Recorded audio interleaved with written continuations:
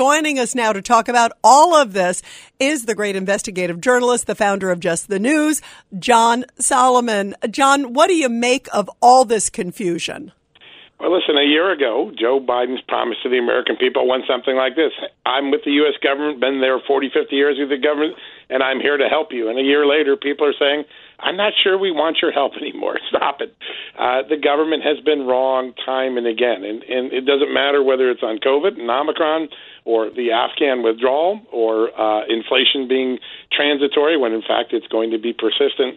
The Biden administration has not gotten the single most important thing it needs to do with the American people, and that is have credibility. Be straight with the American people and be right when you say you're being straight.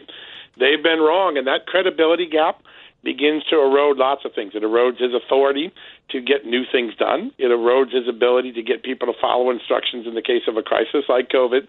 And it's reducing even those allies in Congress who are now wondering whether President Biden is more of a liability than an asset as they run for re-election as Democrats in 2022. So he has weakened his position enormously by all of these proclamations which have not come true. And that credibility gap is the one thing that presidents have the hardest time overcoming. Once you lose that credibility, it's a long climb back up that hill to regain it. Yeah, and the problem is for President Biden, it's all on tape. I mean, there he is, saying, John Solomon, okay, well, you won't get the coronavirus if you get the vaccine, to push people to get the vaccine. He was blasting President Trump, saying, what's wrong with you? How come you can't get a handle on it? And again, President Trump started with zero. He started from zero to Operation Warp Speed, whereas President Biden started with everything on a silver plate, and he can't get it fixed. It's like he's got to eat his words now.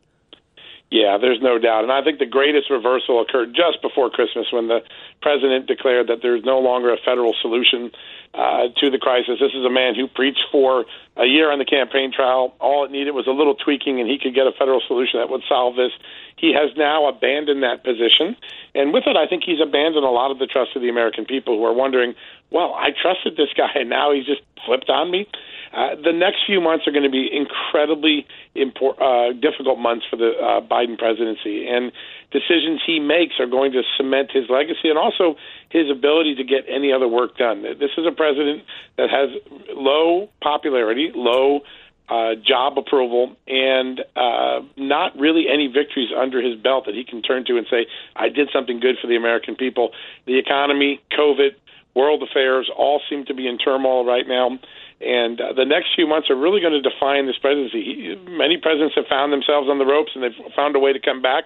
We'll have to see if Joe Biden can find that winning strategy. You know, as you point out, on a number of issues where he did well in the polls, when he first took office, and he rode on being the guy who was going to solve this all, who was going to get us, quote, out of the chaos.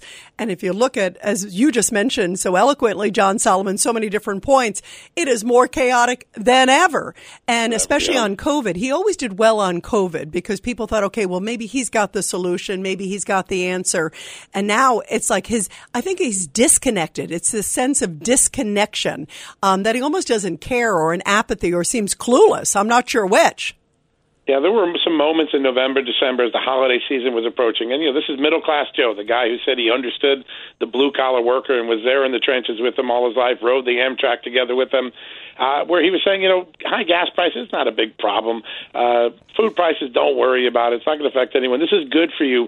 Anyone who lived in a family that's a working family, a blue-collar family, a middle-class family, knows that rising gas prices, rising fuel prices, rising heating oil, rising prices for Christmas gifts is not good. And they keep trying to sell lemons to the American people when what the American people are demanding is just give it to us straight.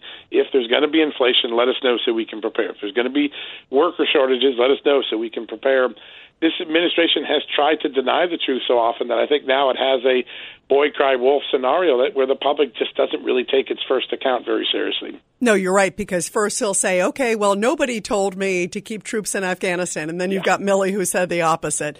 And then him saying, okay, well, don't worry about we're going to send X tests out. Well, they didn't do that. They're going to do this. They didn't do that. There's a lot of contradictions. And even when he says it the first time, it doesn't sound authoritative.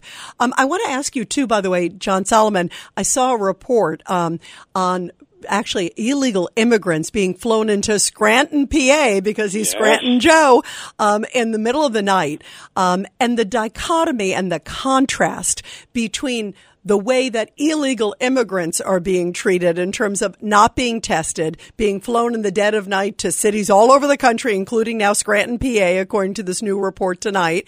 And yet, here, so many places around the country are dealing with lockdowns and mandates. It's such an unbelievable double standard. Think of what just happened a few hours ago. It required a federal judge to intervene just a few hours ago. In the Navy SEAL case, yep. Yeah, saying that, hey, you're not really taking the religious exemption seriously, and as a result, I'm not going to let you enforce the COVID mandate. It took a judge to do that, not our president standing up for our warriors that fight for our freedom every day. The illegal immigrants who've entered this country are getting far better treated by this president than the military men and women that serve on the front lines, keeping us safe and secure every night.